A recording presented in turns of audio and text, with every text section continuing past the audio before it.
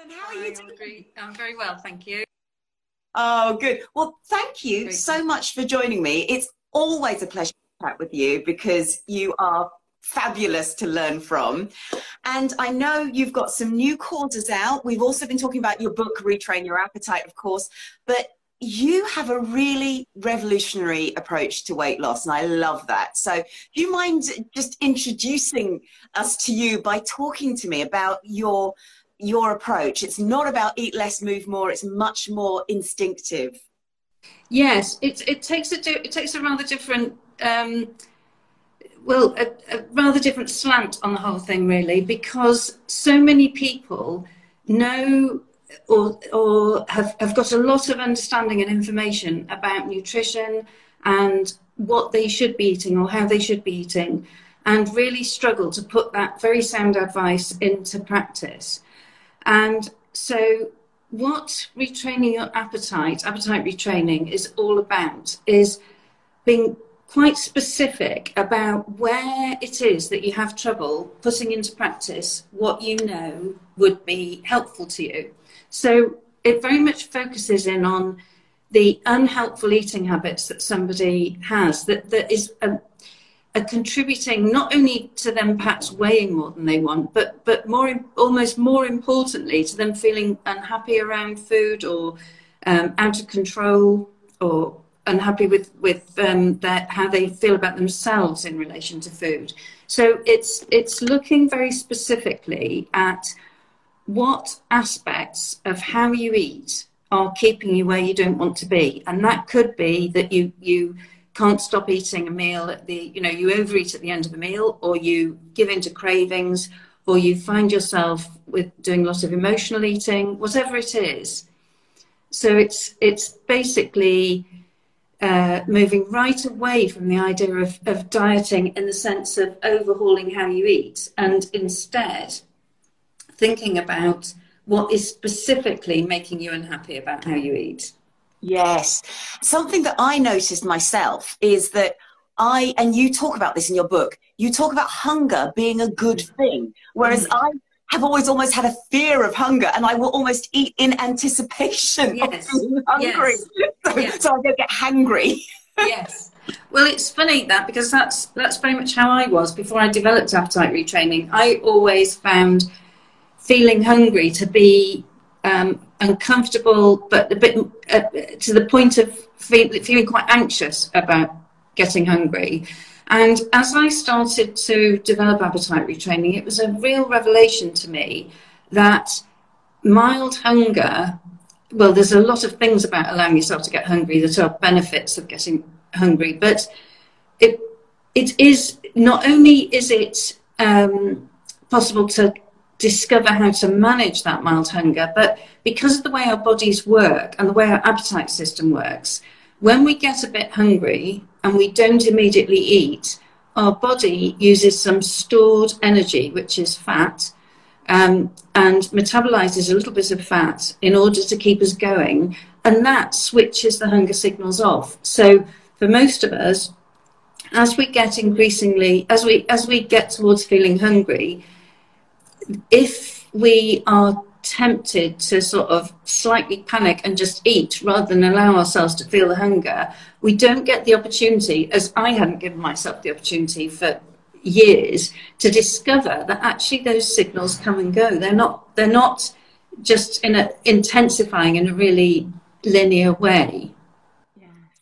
I love that. And this relates to another of your key teachings about willpower, and how actually that's a bit of a myth. It's not that we have no willpower and can't stick to a diet, but actually we're almost creating rules for ourselves that are just unrealistic. And definitely a bit more about the idea of willpower and that feeling of self-sabotage when I just go and eat something because I'm actually really hungry. Yes. Well, you've just sort of said something really important there, which is that a lot of the reason that people struggle with what they might think is not having enough willpower on a particular diet is the diet might just be too demanding, too restrictive, and sort of impossible to keep up long term. So it may be that you're feeling as though you're lacking willpower because you can't do something impossible. It's like you might not say, I haven't got the willpower to climb Mount Snowdon or something. It'd be a bit like thinking that you set yourself something that is just too big right now, and trying to do it is just going to be too much. It's going to lead you to have an experience of not succeeding, or, in other words, feeling that you failed. But there's another really important thing about willpower, which is that what psychological research suggests about willpower is that it's not like a personality characteristic. People tend to think that some people have got it and some people haven't, and that allows the people who have to feel a little bit smug, maybe, to feel a little bit superior. But actually, it's not a stable personality characteristic at all. And you can see that very easily because some of the people who really struggle with resisting the urge to eat a lot of ice cream in the evening, for instance, maybe running a large corporation or caring, round the clock for a relative, or doing something that actually demands an awful lot of willpower. So it's something that might be available to you in some circumstances and not in others. And the really interesting thing is that what depletes willpower is resisting temptations or impulses and making decisions. So if you, over the course of a day, what tends to happen is that you've got plenty of it in the morning. You can easily resist the biscuits in the morning. But by the time it comes to the evening, that willpower energy is getting really depleted. So at that point, when you're faced with things that are now tempting and you're tired and your willpower energy is low, you're actually very likely to be finding that you're doing the thing that's immediately gratifying rather than the thing that's more to do with your long-term goal. This is important to recognize, especially when it comes to our overall well-being, because what you're saying here is if you're going through the day making big decisions, doing things that take a lot of pressure, which you're being paid to do, that's your job, and you might be a leader and so on, then having that cake at the end of the day, it's not a bad thing. We're just exhausted. Yes, that's right. And I think it's a pattern that a lot of people experience, I think, is that when they do have that, whatever it is in the evening, the food or the drink or mixture of the two in the evening, I think a lot of people that I talk to feel then very self-critical. They then are quite hard on themselves, and that then just depletes things further. It makes, it then starts to sort of eat away at your self-confidence and your sense of self-effectiveness or self-efficacy. You run courses not just for people like myself who want to learn a little bit more about managing appetite and the ways that we think about food, but also for clinicians and practitioners who are supporting their own clients. And you have some courses coming up, but you're taking what's described as a kind and sustainable approach to weight loss. And just talking about that criticism earlier, this makes a lot of sense, but those are not words we usually associate with weight loss. No, they're not. That's deliberately in the title of my course. That it's a new course that I'm launching in January, and it's open to anybody. Some of the courses I run are specifically for professionals, health professionals, and coaching, and people whose work involves helping people change how they eat. But this new course in January is called Appetite Retraining: A Kind and Sustainable Approach to Weight Loss. And the reason for emphasising the kindness and the sustainability is, first, let's take the sustainable bit of this, that so many of us, so many people do actually lose a lot of weight over a period of time, but their weight on the scales may be the same now as it was a year ago because they've regained it and lost it, regained it and lost it. So such a common experience is of short-term being able to stick to a new regime or a new way of eating. Long term, really not being able to do that. And that's back to that point earlier about whether something is a manageable diet to be on. But if you build in right from the start the point that this has to be sustainable, if you're going to keep the weight off, your new ways of eating have got to be things that you can keep doing for years, decades, a lifetime. And actually, if the focus is on pleasure in eating and eating in a way that gives you all sorts of benefits, like your food tastes better, you have more energy, you achieve goals that actually really matter to you in life, because weight loss is not really, it's not really the goal. Even if it's become something that's really important to you, it'll become important to you for some reason. So you want to lose weight because you want to feel more confident around your friends, or you want to lose weight because you want to be able to run around with your grandchildren, or you want to lose weight because you want to improve your blood sugar readings for your overall health and well-being. So the sustainability is absolutely key, I think, because it is so...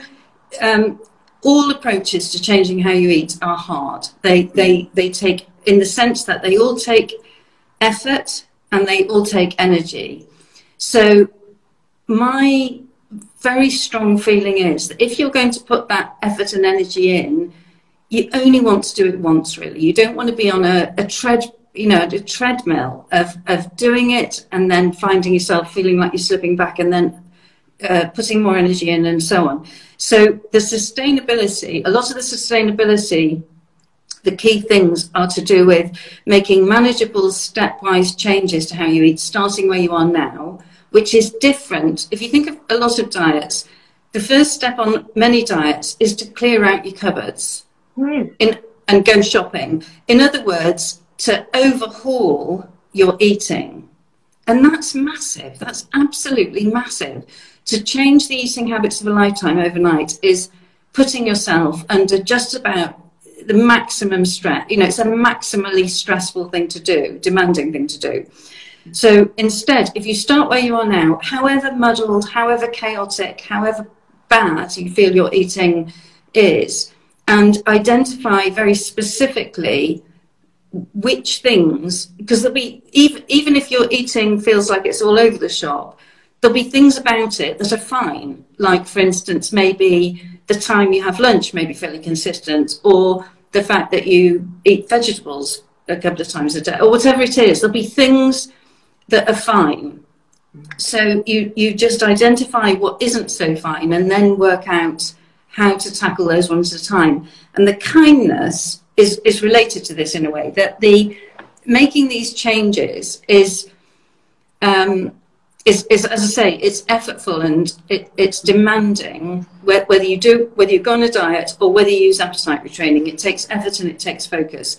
But if you approach it with self-compassion, and if you need to, you might need to learn that a bit if you're somebody who is quite hard on yourself.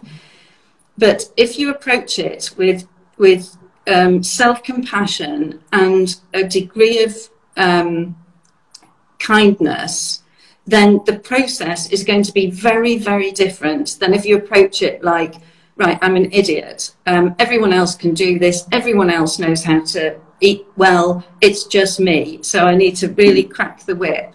It's going to be an entirely different experience, even if you succeed.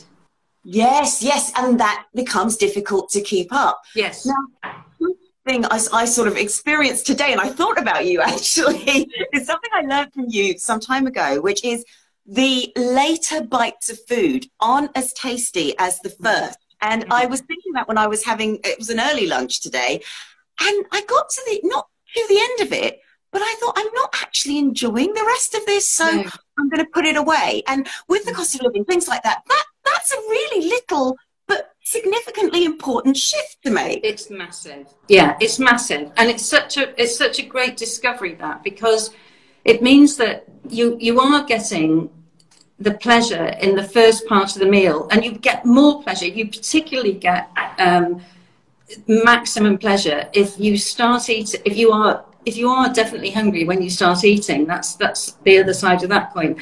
And exactly as you say, as we eat mouthful by mouthful, our taste sensitivity starts to reduce. It's called sensory specific satiety, or taste specific satiety. So if you are eating, let's say you're eating, let's for the sake of argument, you're eating something that's like a pasta dish, for example.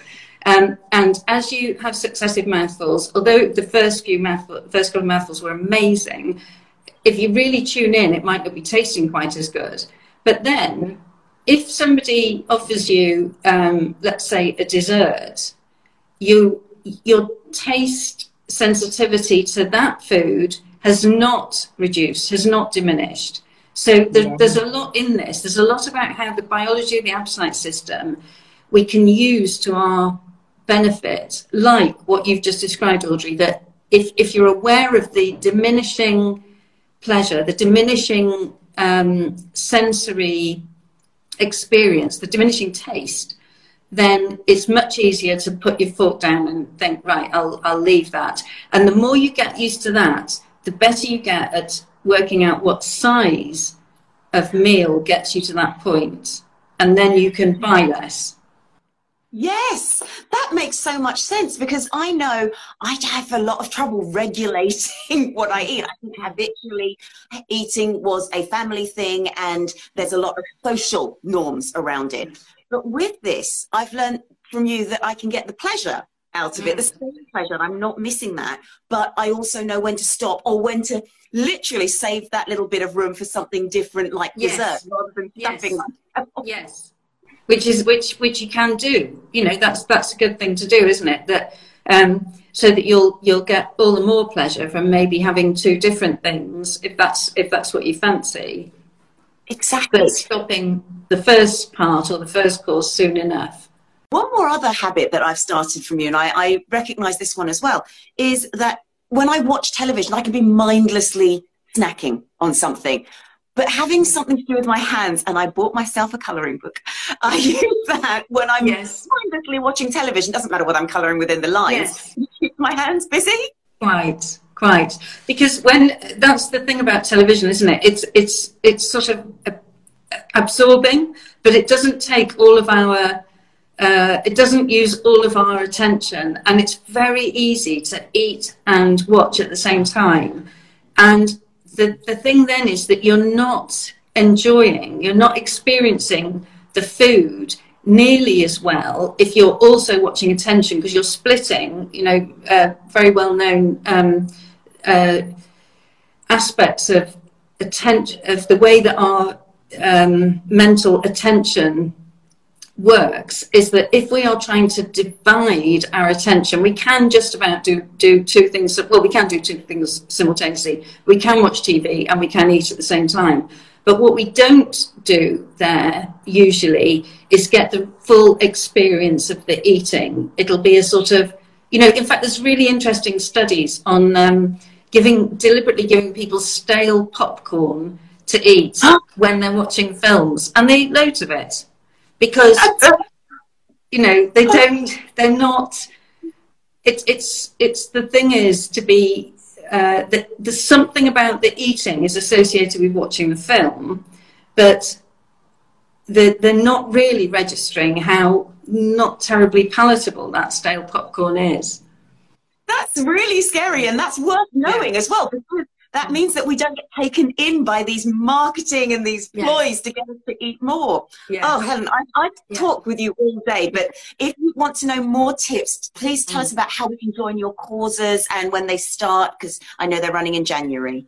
Sure. So the new course, which is, as I say, open to everybody, it's basically for anybody who wants to change their relationship with food, anybody who's unhappy with how they eat at present. There are 4 parts of the course, so it runs over 4 sessions. Each one is a morning, but they're all recorded, so it doesn't matter if you can't make it. They're all going to be on Friday mornings live. But if anybody, as many people, can't do a regular Friday morning, then the recordings are, you can either attend live or you can watch the recordings, or a mixture of the two, and the recordings won't run out. So if you attend the course, then you can come back to the recordings at any point. And so there's 4 sessions. The first one is on basically everything about it is translating psychological techniques and behavioral science into things that are actually literally usable by anybody straight away. So the first session is about the behavioral science behind changing how you eat, but it's not very science. It's just saying that absolute nuggets of information that we get from behavioral science and how to put those into practice in terms of changing your eating habits. So the first one is how to change how you eat. The second one is how to eat in tune with your mind and your body, because that all of this stuff about how our appetite systems work, how our hunger and fullness signals work, and how we can use those to eat much more in tune with our bodies is the content of session 2. And when we do eat in tune with our bodies, all sorts of benefits accrue. Like not just, like I say, we can lose weight if we have been eating too much. We enjoy our food more if we eat when we're hungry. We gain all sorts of metabolic benefits or physiological benefits from having gaps between meals, and so on and so on. So it's how to eat in tune with your body and mind. Session 3 is all about how to overcome food cravings, because there's really interesting psychological theories about food cravings and very practical techniques that I'll teach on that morning, to do with what to actually do at the moment when you're faced with a craving, how to understand it and what you can do in order to overcome it. And the 4th session is on how to reduce emotional eating. So many of us, because food like nowadays, modern foods are often extremely palatable, extremely pleasurable to eat, and very easy to eat, and extremely easy to overeat. And what we often discover is, many of us discover, that if we eat particular types of food, when we are feeling particular uncomfortable feelings, the feelings change. So we feel a bit better, or we feel a bit less bad. So that 4th session is about helping to understand a bit about how emotions, what emotions are, and a really lovely approach to altering what you do when you face those emotions. So discovering how to do something other than turn to food at those points. So it's how to reduce emotional eating. So those are the 4 different sessions, and the cost is £30 for each of those sessions. But if you book all 4 together, then it's £100 for all 4, and that includes all the you'll get the sort of materials that go with it. Fantastic. And whereabouts can we book onto those courses? There's an Eventbrite page to book through, but the best way to find that is to go onto my website, which is www.theappetitedoctor.co.uk, and at the top of the homepage there's a button to book. It says book, but actually it also gives you all the details, so you can read much more about what's in each of the sessions. So if you click on that, and then if it's what you're looking for, then you can book through that Eventbrite link. And if you follow me on Twitter or Instagram or LinkedIn or Facebook, then these details are there as well. So I'm the Appetite Doctor, appetite_doctor on Twitter, and that sort of name on all of them.